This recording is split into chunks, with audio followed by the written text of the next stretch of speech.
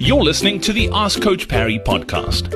If you'd like to join thousands of other runners from around the world who are getting direct access to Coach Parry, his science-backed training plans that work, and a community of runners to motivate you and hold you accountable, then head over to coachparry.com/ask.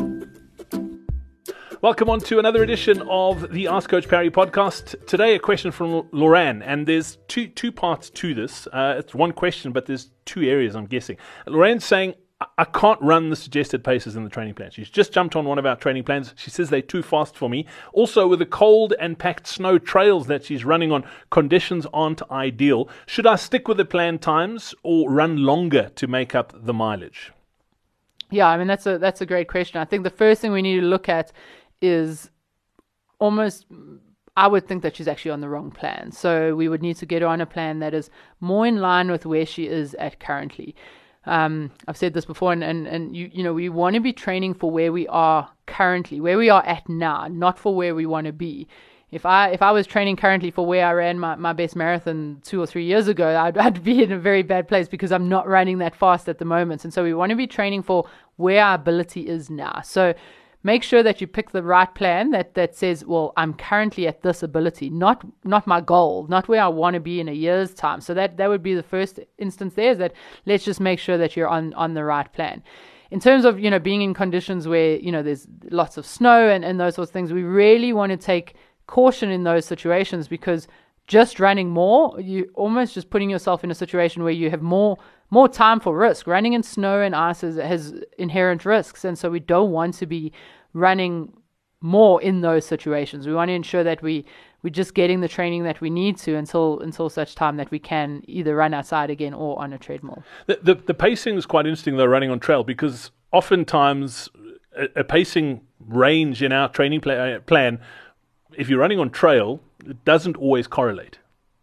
Yeah, it doesn't, exactly, and that's okay. Running on trail is going to be slightly slower, so I would then highly recommend that. Yeah, you can. You know, if you're doing your long run, you can add in an extra 20 minutes at the end. That's and if the conditions are okay, but really maybe training a little bit more to perceived exertion as well. So not only training, not trying to chase that pace range on the trail. So ensure that you are slowing it down and you're running either to heart rate still or to perceived exertion, because again, one metric on its own is never a good idea. We want to be taking a lot of them into account, and running on trails is different terrain. It's very different, many different terrains in one run. So that is going to change your pace. And so looking at heart rates and perceived exertion rather. And when you say this, if we're looking at perceived exertion, so rates of perceived exertion from 1 to 10, 1 being you can do this all day long, 10 being that you want to die, you want to essentially have your easy run should be somewhere between, obviously everyone will be different, but somewhere between 2 to 4. And that's almost where you want to walk. When you finish off that trail, be like, oh, okay, I could have done that for a lot longer. So that's kind of where we want to keep that RPE. And that would be the same if you're on the road. So that's why RPE is a very it's an awesome metric to use. It's a very powerful metric to use. Absolutely, Laurent. Thank you so much for that question. Nice to have it. I think it's my anxiety levels rise. I mean, I struggle on trail you look at clumsy, that's me. I can't imagine doing trails in snow and ice. That it just scares the living daylights out of me. No, look, I don't think we know what doing a lot in snow and ice means. But yeah, I'm also I've fallen 3 times on one trail run before, so I'm definitely not made for trail. But doing that in snow and ice would not be my game at all. Absolutely, Shona, as always, great to catch up. Thanks for your time today. Yeah, thanks, Brett.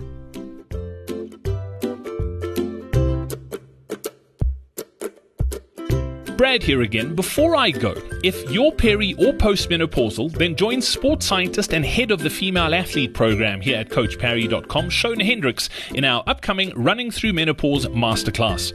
If you'd like to recover from sessions quicker, not feel fatigued or tired all the time, run pain and injury free, improve your endurance, and of course run faster to and through menopause, then head over to coachparry.com/menopause or simply click on the link in your podcast player now.